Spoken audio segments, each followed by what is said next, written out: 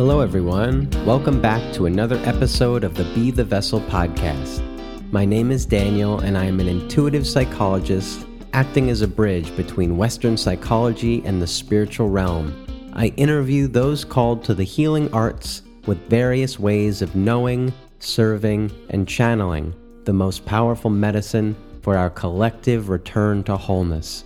If you like what you hear and would like to support the podcast, which is an offering of love, please check out my Patreon page where you can offer support or become a member of the Be the Vessel community with exclusive monthly offerings.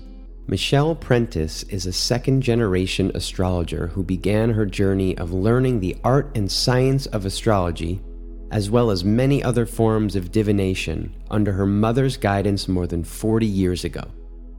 Her general focus is holistic wellness astrology, combined with multimodality intuitive guidance that synthesizes astrological information with intuition, divination, and energy work.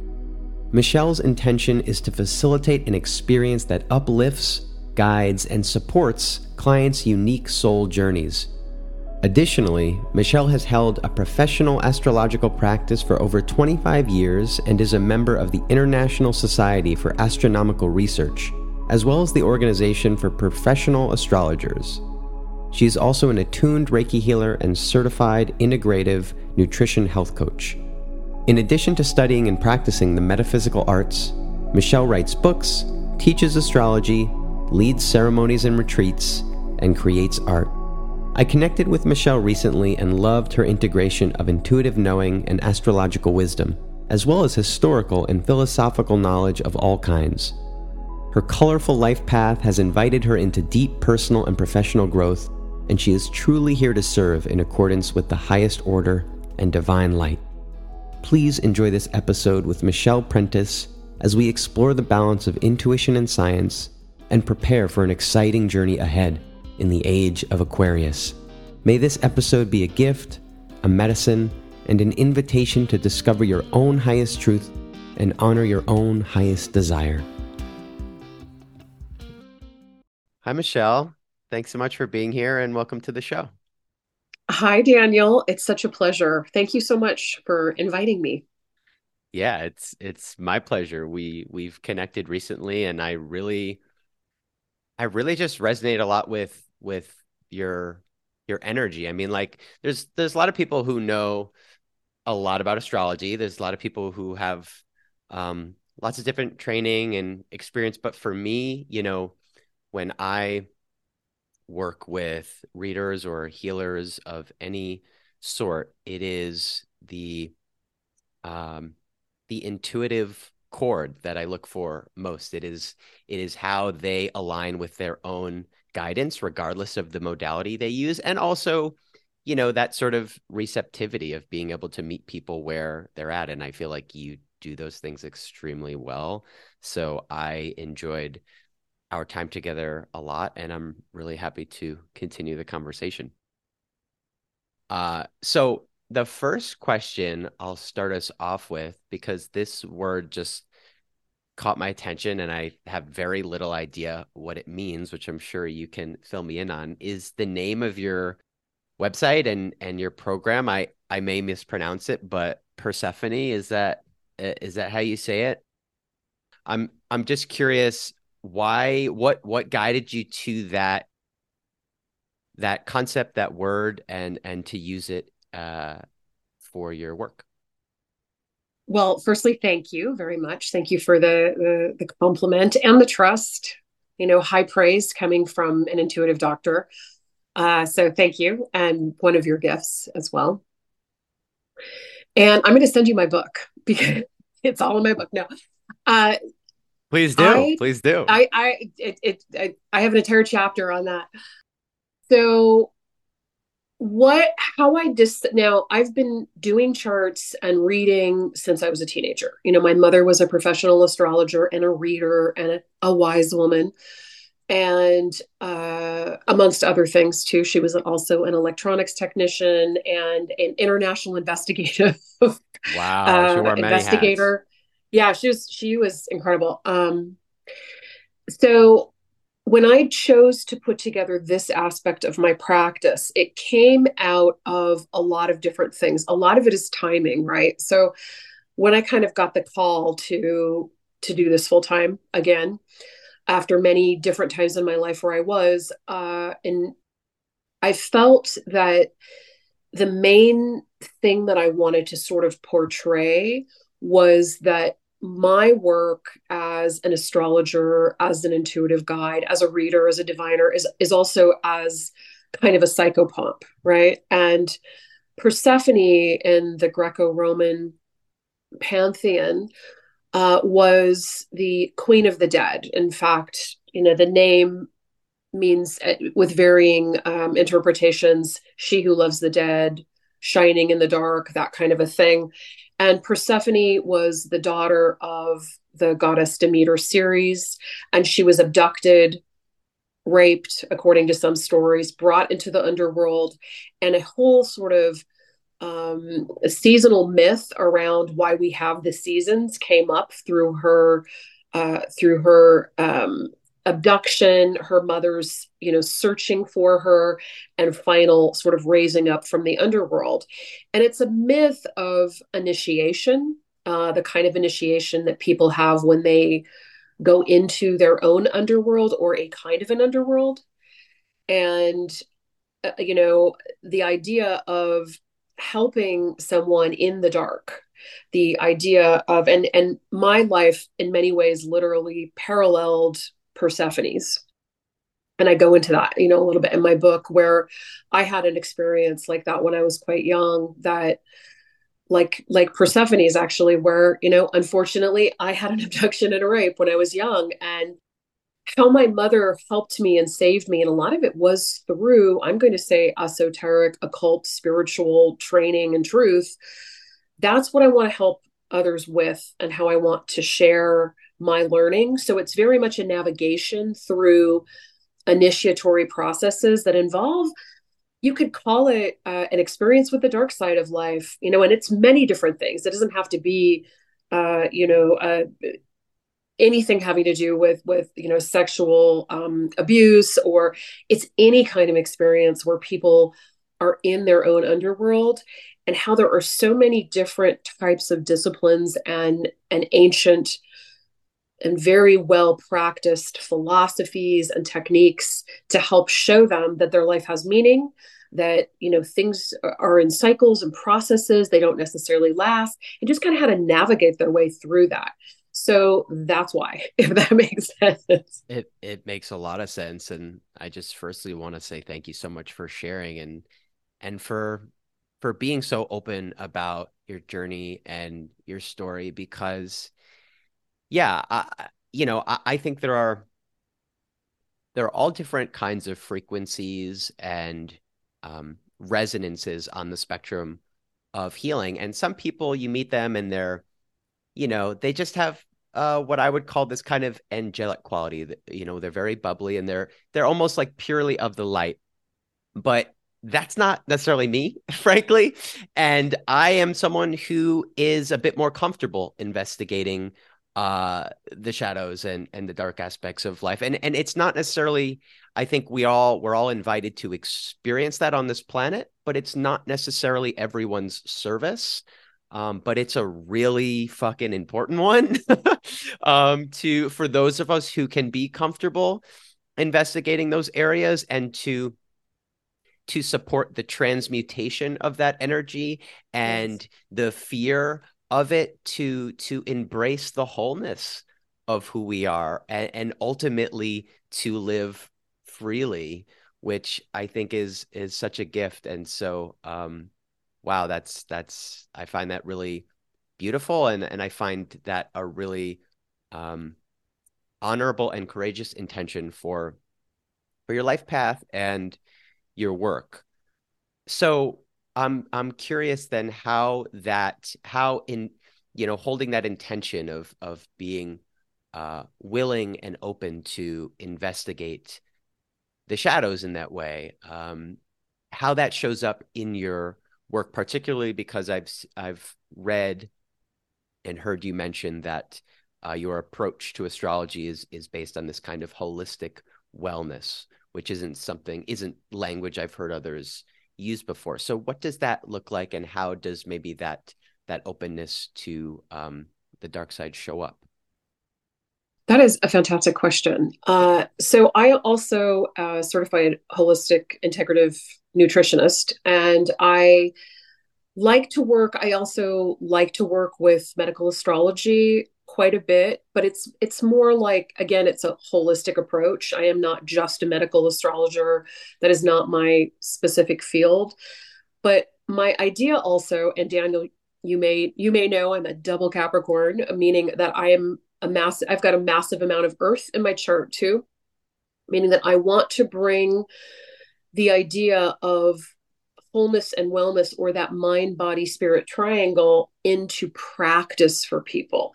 So, you mentioned earlier there are a lot of people that might be living in their intellect or living in their higher vibe, but we do all live on earth. And I think that I'm I very much resonate with Carl Jung, the father of depth psychology's term that we don't become enlightened truly as humans by just imagining light or imagining figures of light, but by making our own darkness, conscious, by bringing the light of awareness into the totality of this human existence, which includes duality, right? And includes the dark and the light. And I think that I want to show up for people as a guide to help their dis-ease, whatever that may be, or to help the imbalance in their lives. And there are a lot of really practical ways to do that, both from a medical astrology standpoint, which is very kind of like ancient healing, looking at the planets and their relationship to each other and their movements into specific arenas of the chart, and like helping with it. It could be energetic imbalances that are specifically maybe inhibiting energy, their physical energy or their vitality, things like that. And there are ways to mitigate that. So whether it's using herbs, and I try and use a mind body spirit type idea, using diet, herbs, physical or mental affirmations like neurolinguistic programming. Certainly, I am not a licensed therapist nor a doctor, so I can refer clients to those people. But I look at their chart, and like, I think that any good astrologer wants to look at the totality of the energy as it exists within the chart and see, how can I be of service to this person? And that means incorporating different aspects of life. Sometimes it's your body that needs attention. Sometimes it's your heart that needs attention. Sometimes it's your connection to spirit or soul, or, whatever makes you feel alive, that connective force that makes you feel healthy and well. And so my focus is on wellness for my client, not just saying that, Saturn's on your sun and you're going to be depressed for 2 years, or, you are going to feel the heavy intensity of all of this. Or I think that you had mentioned it before, presenting a presentation on astrology, or a definitive fatalistic, you're effed kind of a statement. It's like, how can you get healthy and in balance according to the particular combination of energetic forces and expressions that I can see within your astrology?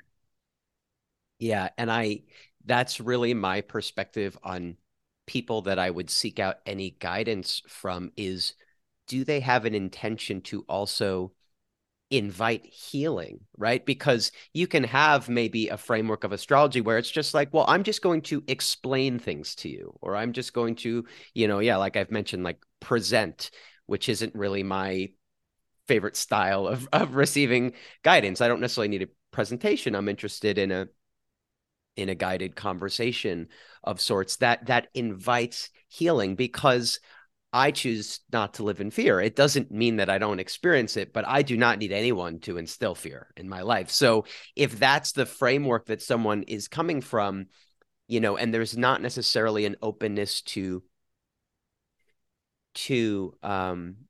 explore the medicine of whatever information is coming through, because information is always interpreted. It's subjective on one level, and language is messy. So there's always going to be an opportunity to explore what we really mean, how it can be integrated into our life, what maybe the lighter interpretation or the more shadowy interpretation of something is. And so I really appreciate that holistic frame, and you incorporating, yes, various aspects of what wellness means into your work, because I see myself as a bridge in many ways, and I see this podcast as a bridge, and I see the new paradigm of healing being a very integrative one. The greatest form of integration we have yet experienced on this planet, between Western psychology, between medical science and the spirit realm and various spiritual frames. So I honor you incorporating that integration into your work. Thank you. Yeah, you're welcome.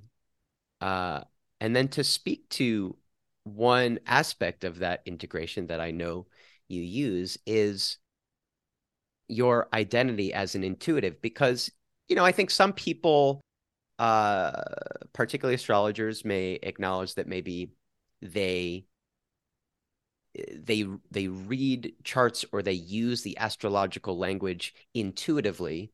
But I think that's a little different than really embracing and honoring oneself as an intuitive, and having a very strong intuitive channel that then extends or transcends just astrological language, but in all areas of their life. And I know you are that kind of person. So I'm curious how you relate to the identities as intuitive and astrologer. Like, does one take precedence over the other? Does one have higher authority for you? Do they have equal weight? Like, for myself, at least where I am in my life now, what I would call the intuitive chord, my own intuition as well as my connection to higher guidance, is really kind of my highest authority in all realms. I'm quite familiar and trained in and continue to explore different modalities, but it always gets filtered through my intuitive lens. So I'm curious how you relate to those identities. What a great question. And I feel very strongly about this because, I mean, firstly, we live in an age of information, right? And in an information economy as well. And there's so much information available for people, and there are so many different types of people that are interpreting it in many different ways. Okay, firstly, and I have a lot of clients, and especially a lot of young clients, that may be incredibly intuitive, and they don't want to take the time to study astrology and observe it, because it's not just an intellectual enterprise. These are multifaceted archetypal symbols for energy, and the symbols are very multidimensional. And so, in that way, I don't really think that you can be a really good astrologer until you've had some hardship, you've had some hard transits, or you've gone through your Saturn return and had some time to observe how these energies show up, because there's a lot of different interpretations for them. They aren't just textbook. That being said, I teach astrology, and I tell my clients, I have clients that show up for me that have, maybe they've done 3 or 4 readings and they've read a few books, and they're like, I'm ready to set up my website and become an astrologer. And I would dissuade them from that. Take some time. I have been studying this for a very, very long time. And honestly, in all humility, especially because my mother was an astrologer, it took me a long time to really feel like I was an expert. Okay. And I feel now at my age, after learning for 40 years, and there's still a lot more that I can learn, because things are being revealed to us, I think, as humanity, and we're unveiling new bodies that are already there and getting intuitive hits. So how I see it is that there is actual information that we can absorb through language and communication that creates a foundation for an energetic style that then has the opportunity to be understood in many different ways and in many different levels intuitively.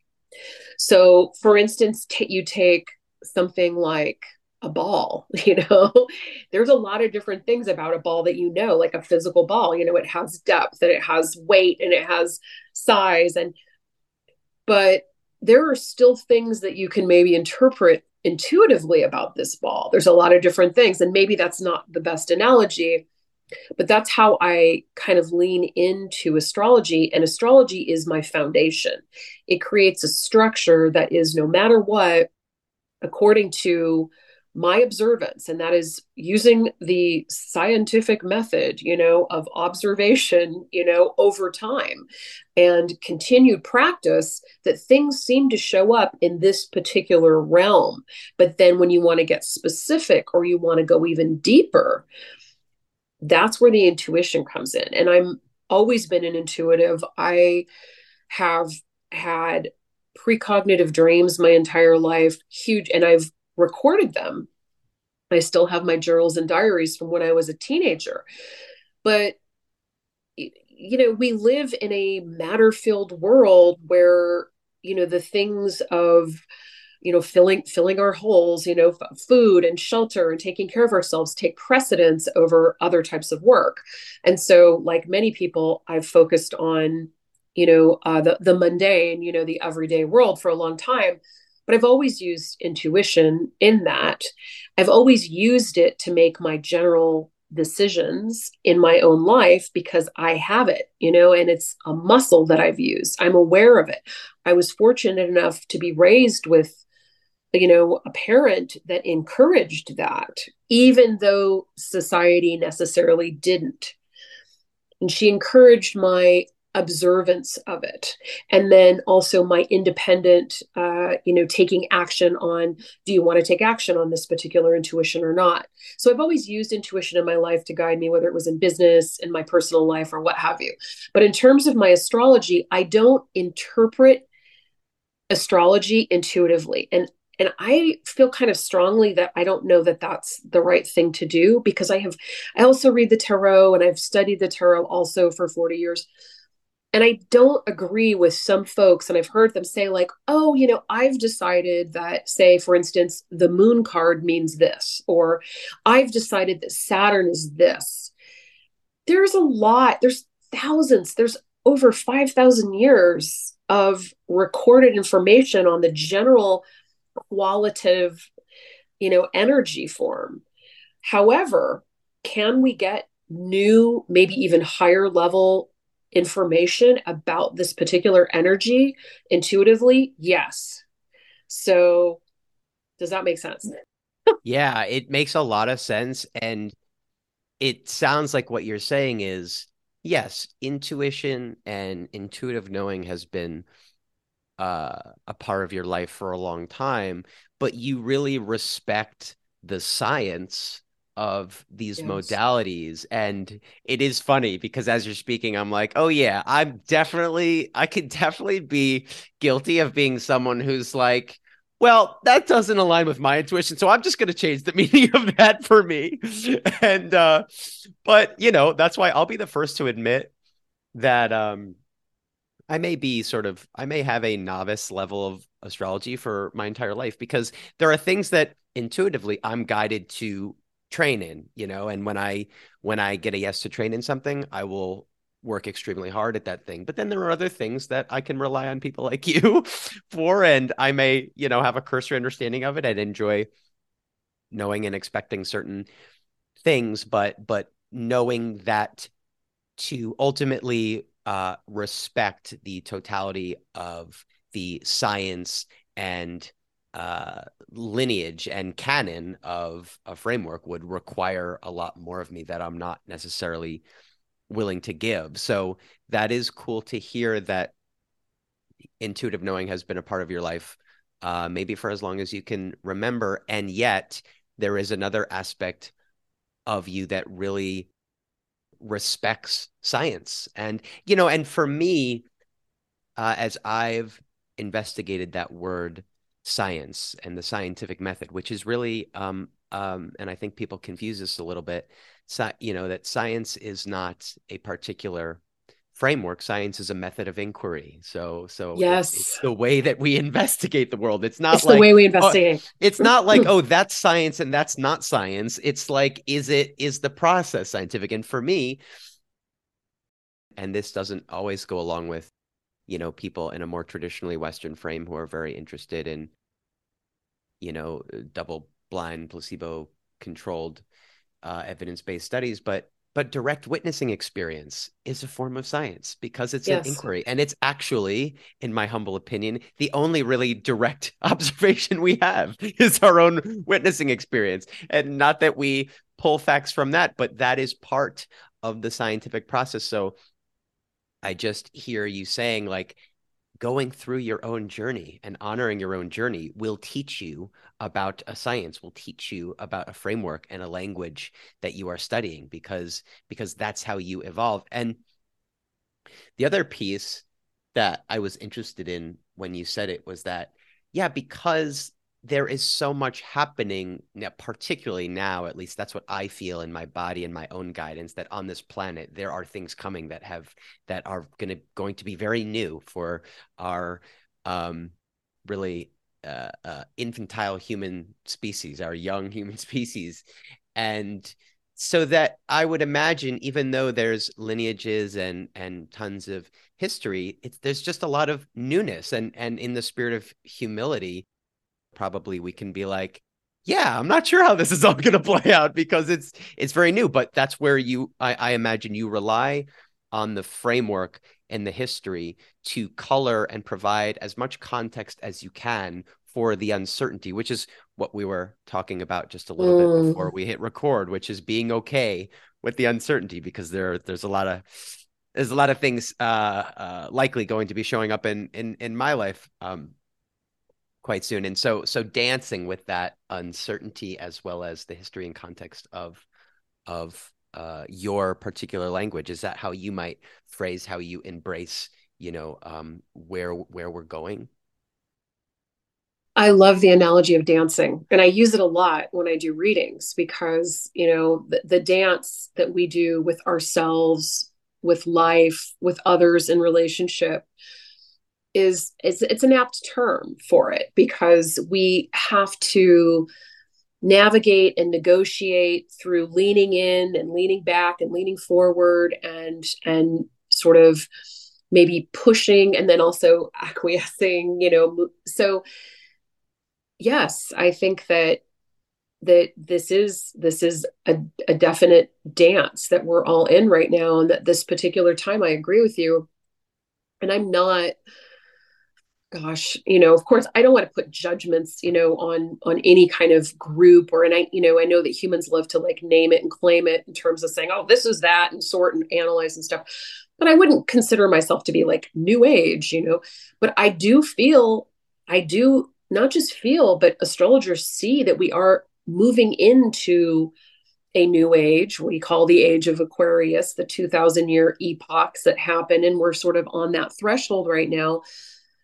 And there are major things happening from from a societal standpoint, but I also agree that are going to continue to happen, that are going to shake up an old, maybe materialist paradigm in science, a materialist paradigm on Earth, that there is no meaning to the universe, that, everything, including our own consciousness, is inhabited in matter alone, and that when matter dies, everything dies. That's not really true. And I think that we're moving out of that. And I do believe that if we can hold space for the magic and the dance of, okay, this is something new, and having that beginner's mind, or understanding that everything, including old interpretations of astrology or planets, or everything has multi-dimensional aspects to it, and you can see it from a lot of different ways. But I think seeing it from that beginner's mind, that, okay, we're in a new time right now, how do we want to navigate it? Navigating it through an intention of our heart's will to promote what we could consider to be balance, another great sort of term when it comes to dance. How can we balance our lives, balance what we want and need from the earth with what the earth needs, what balance, ourselves while we're kind of like, oh my gosh, dealing with all these new things that are coming up. We have to learn how to do that. And I think that something like, energy work and astrology is a great way to begin knowing yourself and everything. I think our own real true aspect to the universe, our own true relationship to the universe comes from our relationship to ourselves. It is all like the road is within, really, ultimately. Yeah, and I really agree that this, if we want to call it this new earth that we're stepping into, this new paradigm is going to be quite revealing of some of the aspects of our human experience, including the energetic realm that we have not been able to see or touch or study, and we may be able to engage with that more readily, those who are willing to see it. We don't have to go off on a tangent here, but my guidance is pretty strong that ET beings are going to play a role. I Oh don't know yeah. exactly what role, but they're going to play a role in the next couple of years in how we are starting to discover deeper truths about this place that we're all existing in. Yeah, I agree. I mean, and even, just general astrologers are talking about that too now with Pluto and Aquarius and moving into the Aquarian age and the Jupiter Saturn conjunction in Aquarius, because Aquarius has, in traditional astrology, rulership over the sky. Uranus was the sky god. Uranus is the modern ruler of Aquarius, along with Saturn, the traditional ruler. But Aquarius has rulership of all of the sky god, the sky gods, but also space, technology, the internet, invisible energy, energy work. So yeah, astrologers are talking about that too. And that's what really, for me on this journey of information and wisdom that I integrate to guide my life, even before I was as open to the spirit realm and spiritual wisdom as I am now, I always felt what was most convicting or provided most conviction for me was when different realms of knowing, different frames integrated and overlapped. And what I hear and what I see is an integration of what seems to be predictive within the astrological realm because of what you just mentioned, what also seems predictive within the human design realm, which I admit I'm a novice and I'm not guided to know a ton about that at the moment, but I've listened to some people speak about that and those time frames, as well as something I am have engaged with a little more just because of my own path, which is the form of channeling, where there are some individuals who channel certain entities or collective consciousnesses, which, you can form your own opinions about what exactly is coming through in that wisdom, but along the lines of that form of channeling, and one that I've spoken to a bit before, named Bashar, really speaks to this ramping up of our technological development, and how that in the next couple of years, that is really, there's going to be some leaps in that realm, and obviously we can already see it with AI Yep. and things like that, and that is one of those things where I think, yeah, if people carry a lot of fear and they perceive the world through that lens, there's a lot that you can convince yourself to be or choose to be scared about. I don't choose to live from that frame. So yeah, well, might it be messy? Might it be messy for some? Absolutely. But I also think this is what the planet is being invited into. So it's coming whether you want it to or not. And there is a way to see it from the light and to work with it and to be open to it and be willing to explore it. Like we were talking about exploring the shadows, and to not turn away from where we are collectively going and being guided, and just the messages feel pretty strong in all those areas. I don't know how it's all going to play out, but I, for one, am excited to find out. I think that it is in the process of being and becoming. I see our potentiality, our future, as a series of possibilities and probabilities, but we get to both personally and collectively affect that. So we are effectively, this is an analogy that was I believe that the entity Seth, you were talked about channeled entities, Yes. Yeah, I'm Seth, familiar. you may be familiar with, that he was trying to explain how the future, how we were co-creating the future when he was explaining the nature of personal reality of mankind, talking about how it is like we're painting a self-portrait of ourselves, painting a self-portrait of ourselves, painting a self-portrait. And so there's all these different nuances all the time that can change the future. And that's why it's really good to talk about this. That's why this podcast is really important, because the more people are empowered to balance and heal themselves and therefore participate in co creating a positive future for the world, the better. Because it starts with us, each one of us, and then each one of us connecting to the other and raising ourselves up and saying, like, we do have power. We need to empower ourselves. And therefore, that helps empower the world in creating the right kind of future. Because I agree, the technology is coming in. Is our future going to be dystopian Black Mirror, or is it going to be Star Trek Federation of Planets? You know, I mean, I'm going for Star Trek. That would be my vote too. I like super into it. And to expand on that, I come back to this foundation that is not just present in the spiritual realm, but is present in neuroscience and in Western psychology, which is the level of belief. You know, there's a lot that's spoken to about the nature of belief, and some people will shrug and say, oh, that's just, you know, positive thinking, like whatever, you know, you're not going to really change your life. But I think that we will continue to uncover truly the energetic substrate, the source material of belief as one of the strongest sources of fuel and dictators of our personal reality and collective reality as exists. Because, you know, like I imagine Seth and like the channeled entity Bashar would speak a lot about that and say that all is possible in this realm. It's based on your permission. It's based on the permission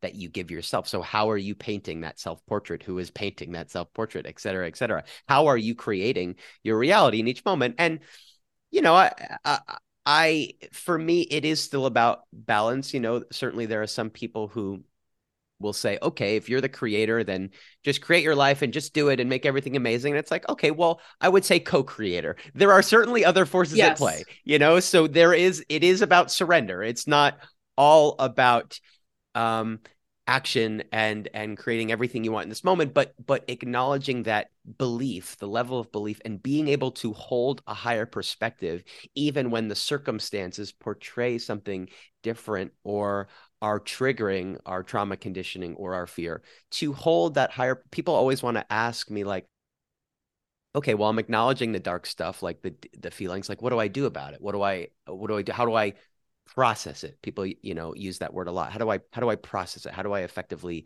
clear it out or whatever? And for me, a lot of it is actually just, there's not really anything you do with the feelings or with the experience necessarily. You know, if there's action, you can take it, but can you hold a higher perspective?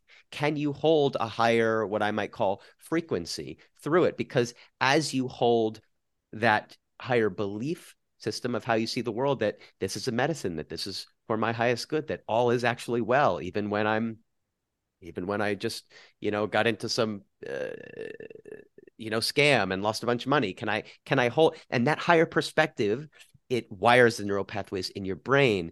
It, you know, it creates that energy field that sends out signals to the universe that you are ready to expand. You are ready to live that higher vision life. And that's how I see this foundation of belief that is so important, that that's what we all have the capacity to use as individuals and a collective species. Because, as you know, not only is individual belief so important, but as a collective, when we collectively start to believe in something the way we see ourselves, others, in the world, that's how things truly change. That's when true change happens. That's when true manifestation happens, when you get a group of people who have a shared belief. That is some of the most powerful source energy I think we have to manifest. And it's not to say you know, because I think earlier on my path, I would always have this consideration. I still do, like, well, how do you believe something when you don't?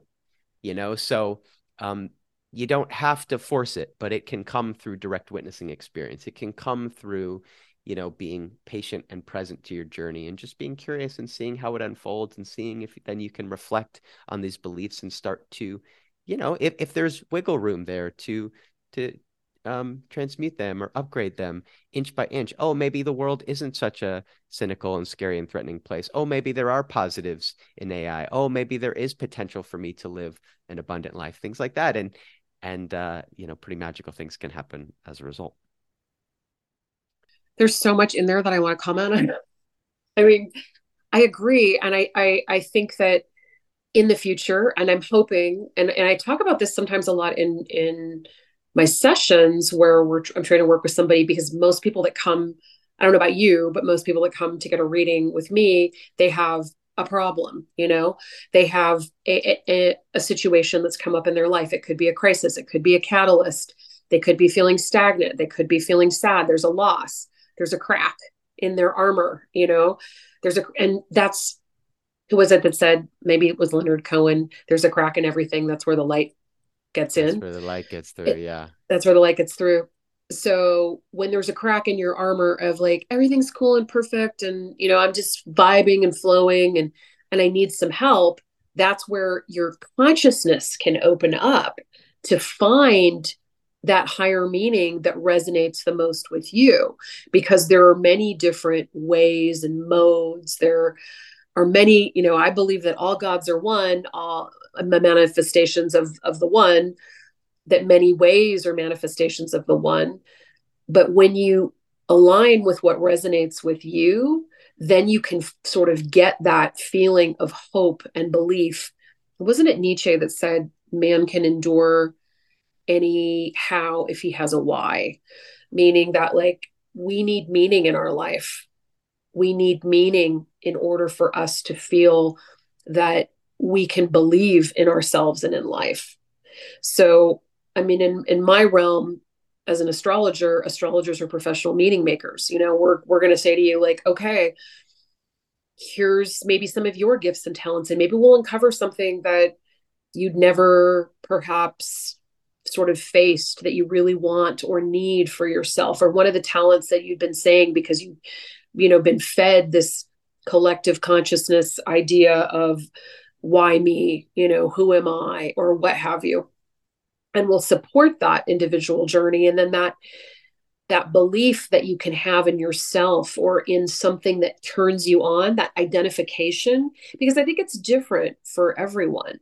And trusting and identifying what resonates for you, what your soul wants. It's like living a soulful life. That creates the belief, and the belief is a power. There is a power. I mean, magic itself is an ability to manifest will, and will can also be connected in a really high vibe way with the heart center and the desire center. And we're not talking about, earthbound lust, for whatever, but what your soul really wants and needs from you in this lifetime. And when you connect with that power, which is also can be a belief, is an energy. And they're already doing some really interesting experiments with the Heart Math Institute on the vibration of this. We know, I mean, there's a ton of invisible energies around us all the time. And why most folks can't tune in to understanding that our thoughts have energy, and when we put our heart into them, it becomes a belief, and that belief becomes a power that becomes your consciousness. I don't know. But I think that our science in the future may be able to identify that so that human beings can kind of get more comfortable with that. I agree that from my perspective, and it's why I've been so guided to train in this realm more heavily, is that energy and what I would call energy medicine is going to be one of the first or most prominent bridges for our society to begin to understand the spiritual realm, because it's actually already so close to us in terms of our understanding, and we actually already use it in common language in so many ways without even really recognizing what we're talking about. Because I mean, People believe emotions exist, right? People believe thoughts exist, but they don't. If you were to ask them what the substrate of that, what the material of that is, they wouldn't necessarily have anything to say. Maybe they would say, well, it's just a manifestation of brain or neural wiring. It's like, well, what is the manifestation? What is it? And I find that the framework of energy medicine is very helpful to understand the source material of what we carry, what we create inside of us, and what we put out into the world.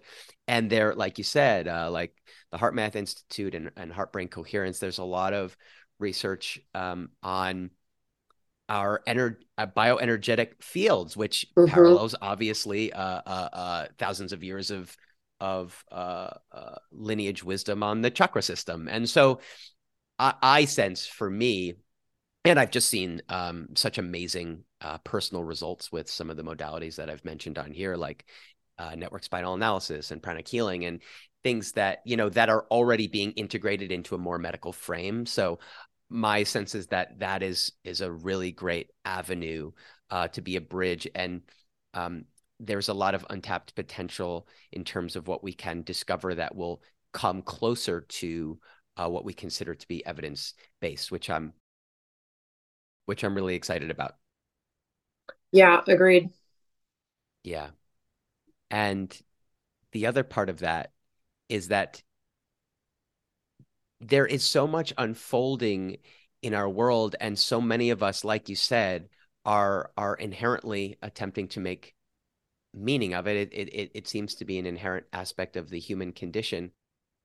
And some may be committed to some sense of objective reality, but I think more and more of us are letting that go a bit, or at least loosening our ties to uncovering some objective truth. Because really, from my perspective, there are multiple truths, because many things can be true from different perspectives, and we can each really focus on coming to and honoring our own truth and having permission to honor our own truth while not feeling threatened in the sense that, well, if I honor my own truth, I have to disband or disavow someone else's truth, which is the way it works in large parts of our society and in the political realm and things like that, that we can honor our own truth while respecting others' truths, because it is actually possible that multiple things can be true. Because if we resonate from that perspective of belief and creating our own reality. I mean, Bashar, it would go even further and say people are literally creating their own realities, and we live in this multiverse. So but without having to go to that extent, I mean, we can even see it in just the way that sort of the integration and the interpretation and the feeding and receiving of news has unfolded, where people are calling some things fake news. And people, I mean, you could show one person a slice of pizza in front of their face and they'd be like, well, that's an apple, and you can't prove to me that it's not. That's kind of the way that news happens in our world these days, is you can't prove anything. So people will stay within their own reality. And I think right now we're seeing a lot of the negatives of that, but there is actually a medicine there, I believe, which is that it's okay to honor that we can create our own realities. And so if you want to live in that world of pain and suffering, you are more than entitled to. But if you want to practice getting free of fear, there's a path for you there too. And those of us who are ready to collectively vibrate at a similar resonance and belief system can start to move and live in a world of our own creation that may not be the same as what others choose to live in.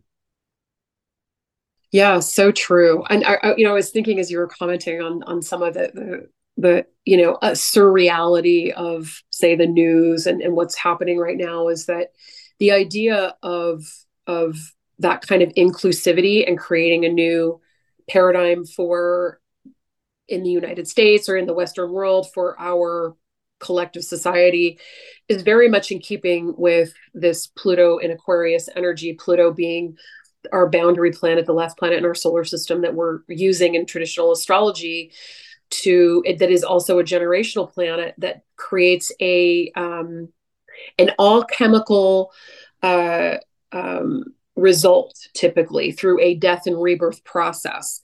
And so many astrologers have been talking about that sort of death and rebirth process of a certain form of collective societal values, in many ways happening within the next 20 years. And because it's Aquarius too, technology certainly also high level of energy, an invisible energy. So I for sure see that happening within the next 20 years. But I've been talking about this a lot on my podcast, the Persephone program, but also, in writing about another outer planet, the planet Neptune, which represents a lot of the idea of collective consciousness of this reality, the idea of what is reality. It's kind of, Neptune also has an aspect of spiritual reality or psychic reality. Okay. So because the planet Neptune has been in Pisces for some time now, I think it's been since 2014,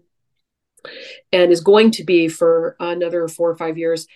It's in a very tenuous place. It's the idea here is that there are many realities, like you said, and we have witnessed this. And for the first time since I've been alive, I've never seen so many people deny what I consider to be consensual reality. Like the apple, or the whatever is not an apple, it's a slice of pizza, or the pizza is an apple, it just is bizarre, but it goes to show, like you're saying, that maybe this is an aspect that we need to consider when we're actively kind of like redoing many of the societal paradigms and structures that we are doing seemingly, as a species. Yeah, and precisely. So I think right now we're seeing the real kind of cringy and unsettling aspects of that. People denying things that I too would consider to be consensual truths. However, yeah. However, I think there is a medicine there if we come to acknowledge what we may be collectively invited into, which is that maybe there are ways maybe we have been creating our own realities all along, and it is now looking starkly more apparent, considering there are just way more opportunities to form different opinions and hypotheses, different sources of news, different frameworks that are just calling that in front and center. But maybe that's actually been a deeper truth about the nature of our reality all along. And we can, on some level, rather than fight for, okay, we need to rein people in and come back to one collective truth, like in the 60s when there was always like one news outlet. Like, no, I don't think that's the answer. We're not going back.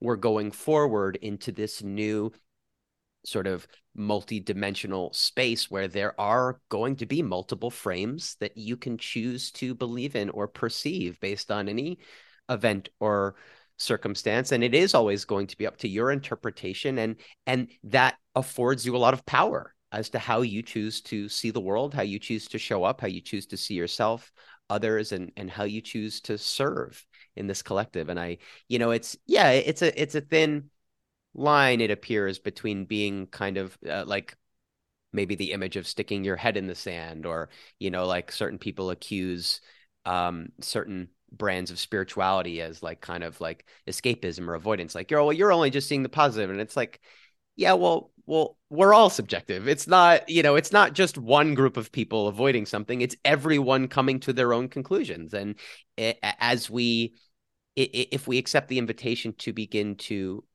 respect and afford people the permission to come to their own conclusions, it may just be a more permission-filled and free world to live in the way that we choose. And ideally, I see my mission as providing people as many possibilities and as much permission as they're willing to allow into their life to live their highest dreams.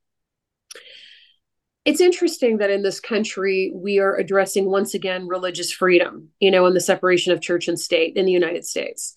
And I think that religious freedom, the spiritual freedom, all of that is really important. And yet also at the same time, we do have to create containers or structures in which we are able to work together with collective ties to life, and those collective ties can certainly be, the health of ourselves, our families, and our planets, all of those things. But we do have to have things that connect us, as well as our own spiritual and religious and philosophical ways.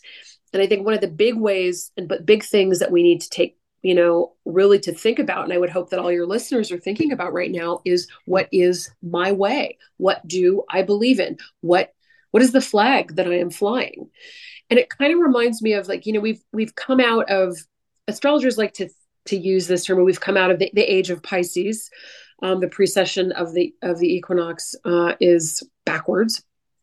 And there was very much the sort of like feeling of kind of surrender, and this, and I would also say that in that way, many of the large world religions, including, Buddhism, and Islam and stuff, there's this sort of hierarchical, God or something like that, but also this idea that man and the earth doesn't really matter. It's these ideals. It's, your life doesn't mean as much as, say, the spiritual life or the God or the king or what have you. And I think that our individual lives and taking responsibility for them, and therefore then taking responsibility for the earth, is really important.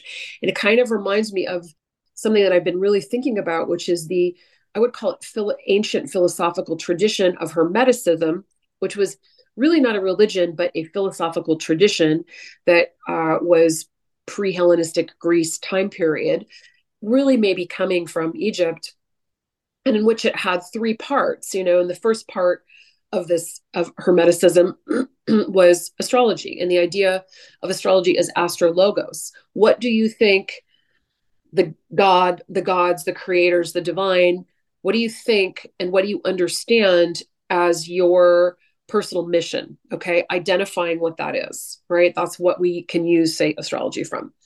The middle part was alchemy. How can you transform aspects of your character, of your psyche? How can you refine your consciousness, become the best you can be? That's where incorporating intuition, as well as actually your will and your intellect, in figuring out, who am I? What is it that my soul wants from me in this life?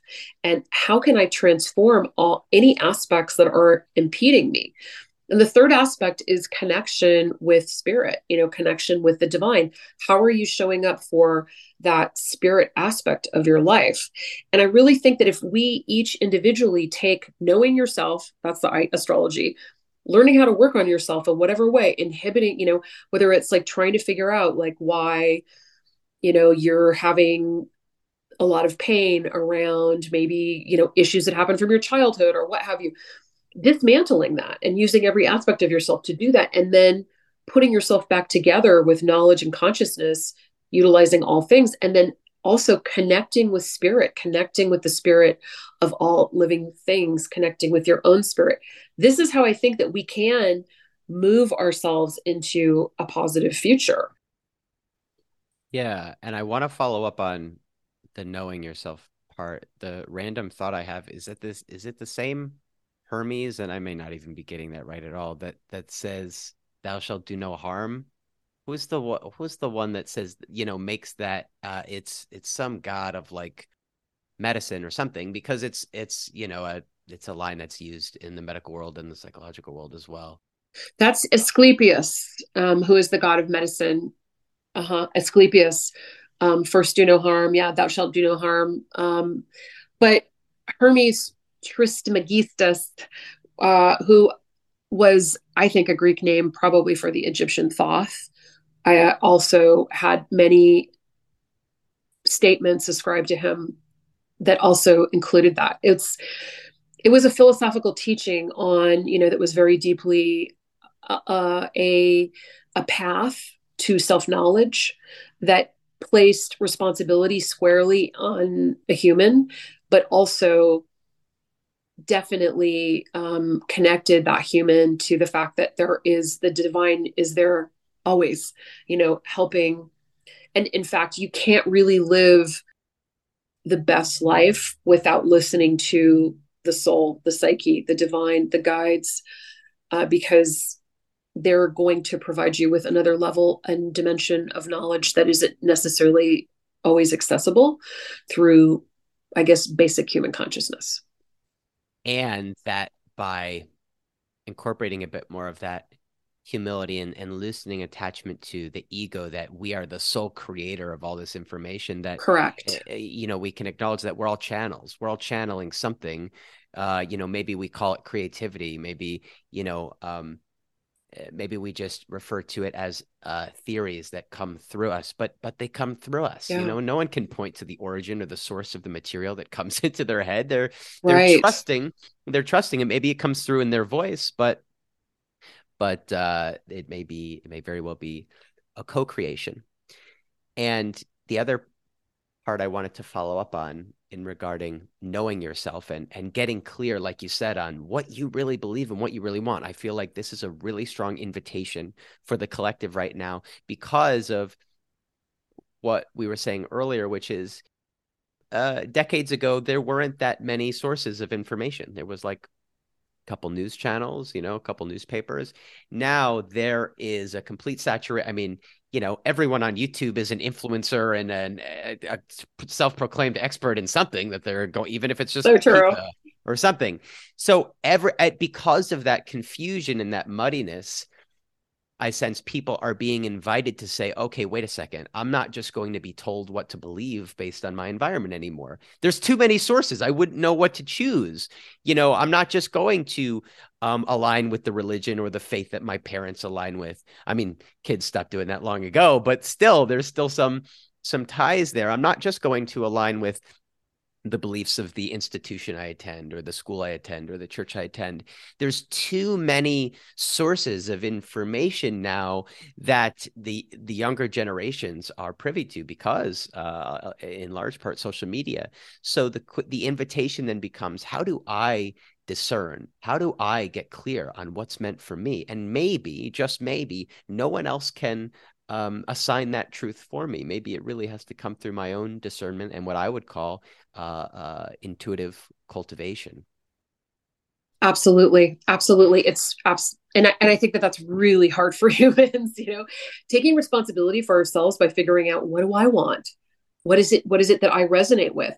I resonate with the idea that each piece of consciousness, each point, each person, and each person's individual consciousness is part of the greater consciousness. And in that way, we are each a child of the divine, and our consciousness is. And the idea that we are consciousness made manifest, so consciousness could be conscious of itself, I love that. And I love that idea that it's okay for us to align with what we really want, because that call, that deep call that comes from getting to know ourselves and really think about, be thoughtful, take the time to listen to what we're saying is intuition, which is your own still small voice within, the inner peace that's calling to you, or getting to know yourself through looking at different therapeutic modalities, and take yourself apart and look at it a little bit and realize you do have some power, but get to know yourself. And then in a weird way, you will know God, because you are part of God, or you will know part of the universe.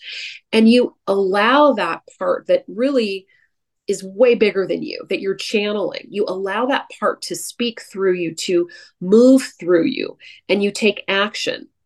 I use a little prayer that says, I will to will thy will, a lot to my own higher self, to my guides, to my whatever. I want to be guided by my own self, and I will know through that what to do. People could call that intuition. I think it's like soul guidance. And I think that that is my right way. Yeah. And so do you, Michelle, have a particular way of cultivating or practicing or honing your level of discernment, your sort of compass and intuitive knowing? Because I agree that, I think in past iterations of spirituality or religious ideal, there was this idea of like sacrificing what you want for the greater good, or it's not about what you desire, it's about getting free of desire. And obviously that's a lot, there's Buddhist language around that. And I think both can coexist. I don't think they're mutually exclusive, but I hear more language now that I resonate with around, no, it's okay to get clear on your desire. It doesn't mean you have to go around expecting it, because that's when we start to attach ourselves to the outcome. But it's about honoring that we can desire, and we have will, we are part of the creation. So we can ask for what we want, and we rarely will in fact receive it in exactly the way that we concocted it in our minds, but that's okay. That's part of the co-creation. Ask for what we want, get what we need to grow, to then get what we want, and keep going. And that feels to me to be a more expanded or leaned into aspect of manifestation of spirituality, of alignment with God or source than I'd heard in the past. So I'm curious if you have any practices in getting clear on what's right for you. Well, that's a really good question. And of course, one of the things that I asked for in my practice, or, psychically, is that I get people that actually wanted to work on a higher level of spiritual, like to really work on their consciousness and refining their consciousness more than anything else. Because, right, you're right. Like human beings want, like, I want $1 million or $10 million or, a new car or whatever. And sometimes that's not what your soul wants, and I think that it is paying attention to yourself, paying and taking time to be thoughtful about what that looks like, to think about things, to think about how are things working for me, checking in with yourself. All of this is very important, and we have to do this on a regular basis, all the time. But to ground this kind of thing, I always suggest journaling. I know people are probably exhausted with that, because who wants to do it? But thinking about how you feel, what it is that you think you need and what you want in any given time on any kind of a regular practice is really a good thing to do. Checking in with yourself, meditating. When you meditate and you learn how to quiet the busy mind, the monkey mind, that is just bit, bit, bit, bit, bit all the time, then your own soul can come up and you can listen to it. And I think that it is a higher self. I invite my higher self in ritualized practice. And I think that is the way, so on a regular basis in ritualized practice, I invite myself in. I experiment. I work with planetary magic, planetary energies. So when there are particular ideas, because I see the planets as teachers, and my intention is to do my best, live my best life, and become the best I can be, refine my consciousness, and help the world in whatever way I can, And so I don't always know what that looks like. And I have to connect with my guides, but and I have had many, many times in my life where they've been very specific, and I've had a specific practice around them. I don't know that I told you this, but my mother worked with a spirit guide for about 40 years. And she worked with a spirit guide via a Ouija board.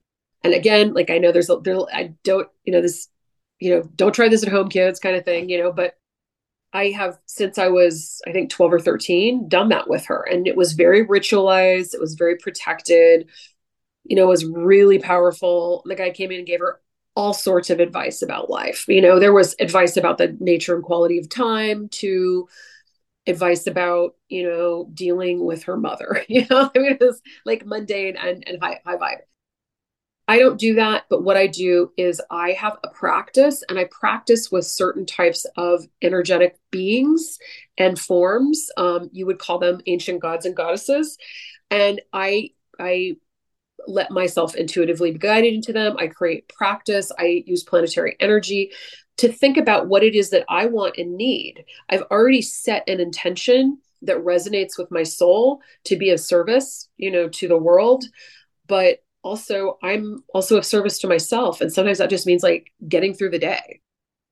And I use ritualized practice, meditation, journaling, um, I do rituals. Like when I know, for instance, that I'm not feeling life is particularly happy and juicy, I cultivate my Venus and I will literally create a ritual, an altar. I will get myself in the mood. I will create a date with the planet of love and happiness and juiciness. And then I take on that energy. So there's a lot of different ways and modes, but that's how I do it, and it guides me day to day. And I'm also wise enough to know that I'm not going to be able to see the whole picture. We know, we as humans, we don't get that. That is definitively not what I have been told. But I ask for what I need, and it shows up for me: signs, symbols, synchronicities, energies, that kind of thing. I love that. And I feel that, like the Ouija board example with your mother and your custom practices, that we're all invited to create a custom practice. There's not one Yes, way, and we have permission that spirit, God, source, higher guidance can speak through any modality. It can speak through a Ouija board, or it can speak through an astrological chart, or a crystal, or whatever. And I think, certain people want to really create a list of what is right spiritually, what is wrong spiritually, what works, what doesn't work, but consider that it can all work for you. um absolutely.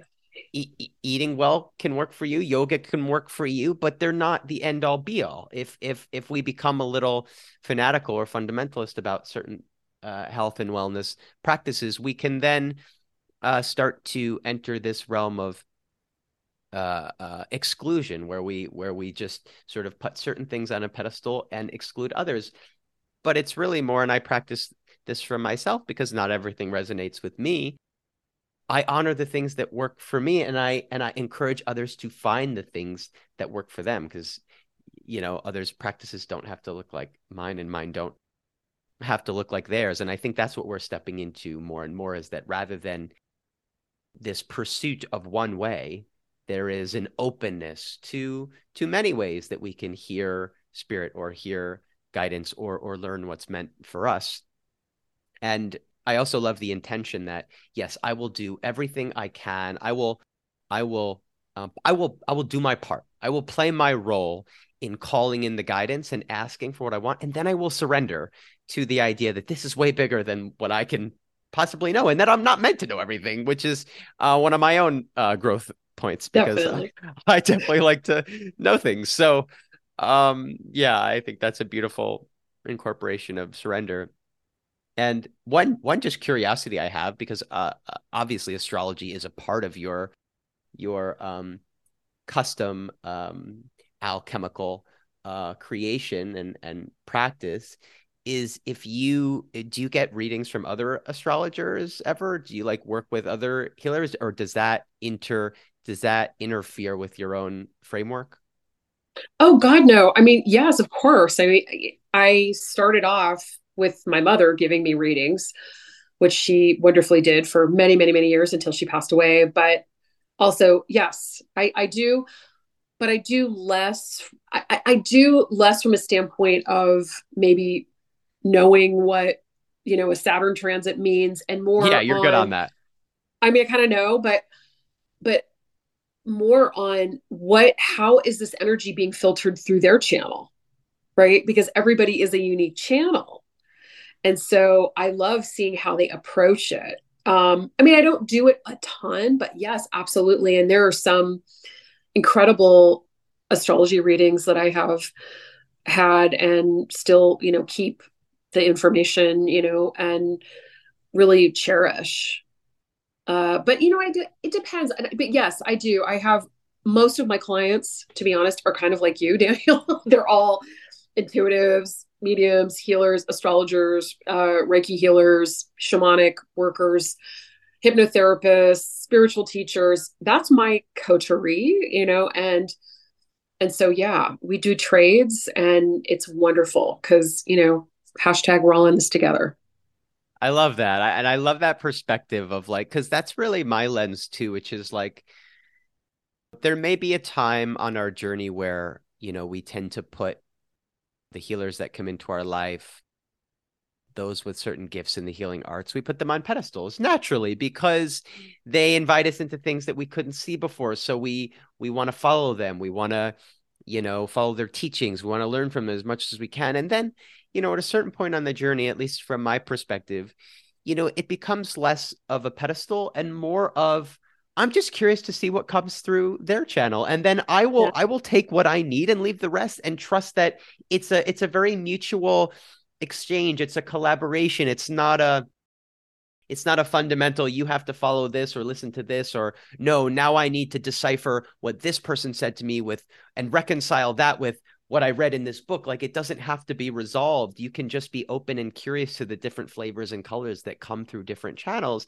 as it supports and scaffolds your own intuitive wisdom, which is ultimately going to be the highest authority, ideally. So I love that. And yeah, it is cool. You have mentioned that about your clientele. I'm sure it makes for a really fulfilling and enriching form of service to work with people who light you up and who are fun to work with, which is, what has started to unfold for me as well. So we've been talking for a little while, so I think, it may be a good time to veer into a little bit of your writing, because I wanted to be sure to cover this. I know that you have one book out you mentioned, but actually I feel like I caught this in a podcast you were doing. Are you writing another book, and is it based on like your mother's journals? Like, that sounded so cool to me, like stuff she was writing in the 90s maybe about astrology and how she was seeing the world. So I'll just leave it very open-ended for you to speak to anything you'd like about your first book or this next book and your writing in general. Thank you so much. Yeah. So in 2020, I lost my mother suddenly. She passed away right at the Saturn-Pluto conjunction, right after there was a lunar eclipse on my moon. And it was very powerful because I had such a really strong relationship with her in many, many ways. And it was the pandemic. And we couldn't do anything. And, my mother, I'm from the San Francisco Bay Area, and that was a really hard place to travel to in the beginning of the pandemic too, and like deal with all her personal belongings. And so a lot of it was kind of put on hold as we were all like sitting in our homes. And during that time, it just this idea to honor her more than anything else. And my first book, Capricorn Rising, is dedicated to her because I felt so strongly that she was such a wise woman, and I really, really appreciated her guidance throughout my life and all of these things that she had she was like a groundbreaker in many ways. She was an early feminist. She was definitely a counterculture person, and a really big student of life. And so I got to benefit from all of this. And I wanted to tell that story. And so I wrote this book, Capricorn Rising, very quickly over the course of about like 7 months. And it was kind of set up it's set up according to the 12 signs of the zodiac and I'll send you a copy, Daniel, as a kind of a teaching. There's journal exercises or exercises at the end of each chapter for you if you want to look at your astrology and kind of learn a little bit about it. But it's also telling the story of my life and specifically about my mom. So it's both a kind of a astrology book and also a memoir about, I think, a fairly interesting life because I lived in a commune. My mom was like hippie. My father was an international drug smuggler. I mean, crazy stuff. And then, of course, my own personal crazy journey too. So some of that and some of the hardships that I have experienced and kind of how I've navigated them through the utilization of, you could say, spiritual disciplines or, esoteric, science, the metaphysics, things like that. And then the next book is, so after she passed, and, it took a few years because of the pandemic, I inherited all her journals, and there are a bunch of different separate ones. And I have so many, Daniel, it's crazy. She wrote journals. I have journals from the 80s, from when I was a small child, a little kid, up through her death, literally just like weeks before her passing. And she journaled every single day. And she was a Virgo. She used to type everything up and put it in a gigantic binder per year. And some of them are like this big. And then I also have all of her Ouija board journals too. So basically, we would do the board, and her guide would come in. Her guide was called Rath Sheba, and Rath Sheba was the most loving, amazing, incredible five vibration guide. The a beautiful, wise elder, and a lot of love, a lot of guidance, a lot of help. And anyway, so we would write everything down. So he would come in, we'd write everything down. So I have books and books of handwritten spirit guide stuff. And then I also have her personal journals. And within each journal, every single year, every single month, she would do readings for herself. They would be astrology readings, they would be tarot readings, she used runes, the numerology, and then she would analyze them. And then she would also talk about her life. And, every day it might be, what the moon is in and how she's feeling and how she feels about the world and the types of things. And oh my God, what she was saying in the 90s about now, pretty amazing. So yes, I have this, and I'm putting that together in a book. And it's really hard, Daniel. So it's going to take a while. But I have been writing for the past year, and putting it together in a book of structuring it around me discovering her journals. And these are similar to Capricorn Rising. They're going to be, but I'm going to have 22 chapters. They're also going to be connected to the tarot cards, in the major arcana, and their individual spiritual teachings. So I know it sounds complicated, but it's just kind of a structure that I'm putting it in. It's going to be called Major Arcana, because there's a lot of major arcana in this. And hopefully it'll be a story that'll be interesting and also kind of cool and mysterious, and true.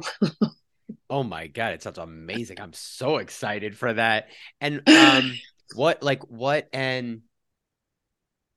firstly, what an amazing gift of service your mother provided by recording all of this and setting the foundation for you. And then what an amazing service to the world you are doing by honoring your mother's journey. And so respectfully and lovingly collecting this and putting it into such a beautiful form for all of us to enjoy.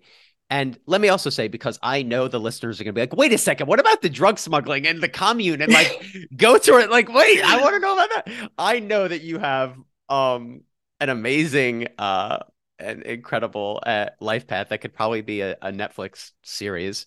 And maybe we'll do another podcast on that. Although people can find your podcast and I'm sure hear more about your journey, which is incredible and not for the faint of heart. But Sure. The other aspect of that is such a, and thank you for offering your book. Your first book. I'd be happy to receive it.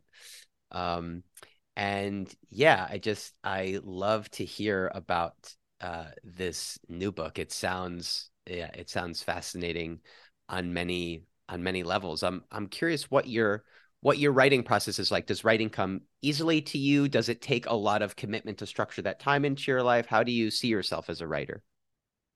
Okay, well, number one, I don't see myself as a writer. And it's I always asked my mother to write. So my mother had a degree in journalism, and she was the most avid reader you could ever imagine. She could read easily 10 books a week, maybe more. I mean, it's crazy. And when she died, I think that we counted that there was 4,500 books in her library. She had so many books, and she was so well read, and she didn't write. And I would harass her a lot, especially around taking care of herself financially, although she ended up in a really good spot financially. But just write. You're brilliant. You need to be a writer. And she would get angry at me, tell me that she has Saturn in Gemini, and not everyone wants to make all of their thoughts and observations and comments public to the world. And anyway, we argued about that a lot, because I never felt that I had the skill set that she did, which is true, and I don't. And it's hard for me. But as an astrologer, I have to write. And so I have to do a lot of writing, say maybe about, when I commit to doing major writing on, new and full moons and eclipses and, just basic kind of astrological weather. So that is it. Writing is a discipline. It's hard. It's not easy. It's not easy for anyone. And because it isn't, I feel that speaking is easier for me than writing.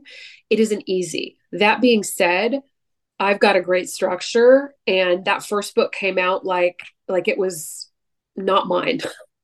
So I know I'm guided to do this, but it requires commitment and discipline, and I haven't really been so good about that. But I have it. It's in my astrology, but I have to force myself. Like I have to force myself to get up and like, all right, I'm going to do it for 2 hours. But then when I do write, I can get sucked in, and I can end up writing for 4 hours. So it really is, and I think that any writer will tell you, or anyone that has to write for a living will tell you that it's hard. It's hard, but it's also very, very fulfilling. I resonate so much with that on so many levels. I I have the and enough people have just told me to my face that I know I'm a writer and I know I'm pretty naturally gifted at it, but I've it can be a tension point for me. I don't always want to do it. It's actually been taxing on my body at times in the past, and I think that's why I've needed so much. My recent journey has been so much body healing, clearing the vessel, I would say, and raising the vibrational frequency so I can be the channel, because writing is a form of channeling, like you said. And that's what Yeah. I interpret you meant by when you said the book was not your own. It's because you're channeling, and and writing is a form of channeling. And I think it was always happening for me, but it could be pulling teeth at times. But then, like you, I would get sucked in and I would feel the flow, and I'd be like, oh my God, it feels so good. But getting myself into the seat to do it would take some time and diligence and commitment. But I see that as the channel opens for me, it starts to flow a little easier and easier. And Mm-hmm. I know in my heart it's something I meant to do. So I'm doing it, and then there'll be a book or a couple books at some point. And but yeah, I relate a lot to your process. It's interesting. And I can almost like hear your mother saying that, like, not everyone needs to record all their, even though she was recording so much about her experience, which is funny. Um, I know she share it. Yeah. But she just didn't want to, I don't know. She was funny, but maybe you're right. Thank you for commenting that like I'm supposed to be the one to do it to honor her. You know? yeah, well, that feels aligned for me. Absolutely. And maybe she's with you guiding that process too. Hope so. So this may be a natural and graceful place for us to start to wrap up our amazing conversation here today. I would just ask if there's anything else you would like to add or contribute to this conversation, as well as anything you got going on that you'd like to share, any upcoming forms of service or workshops or anything you'd like to say, because I know you have a lot of offerings. Well, thank you so much. And yes, I could talk to you forever, right? I mean, it's just there's so many things I let's dig in more later. So many things. And yes, write that book. I feel it. I see it. I It's in your I astrology. am. Okay. Yeah, yep. It's in your astrology. You got to do it. You've got a compelling story that people need to hear. So if people want to find me, they can find me on Instagram at MY Prentiss, Prentiss. That's my name, Michelle Yvonne Prentiss, MY Prentiss. Or you can also find all of that on my website, the PersephoneProgram.com. My podcast is PersephoneProgram.com. And so I announce the workshops. I am going to do 2 workshops this summer. One is going to be another understanding astrology course, which I've taught now, I think 5 times. And I offer it at varying times. You actually have me live as well as content and video. And it's just learning the basics of astrology. And, I also add in learning how to use your intuition with astrology, which I think is the secret sauce to being a really good astrologer. And I think that I'm also going to we're going to have a Venus retrograde in Leo in August of this year, 2023, and I'm going to do a guided meditation and journey into that energy. And so those will be all on my socials and my website later this year. So that's pretty much it. Meanwhile, I'm just, trying to write this book, which I think will take till the end of my second Saturn return. So probably at least another year, a year and a half, maybe two. And I'm going to get that out, but I might share some of the chapters as they form, and I may send you some, Daniel, too. Beautiful. So, and yeah, I just love to hear from your listeners and hear if there's any questions they have about astrology. I'm so passionate about it.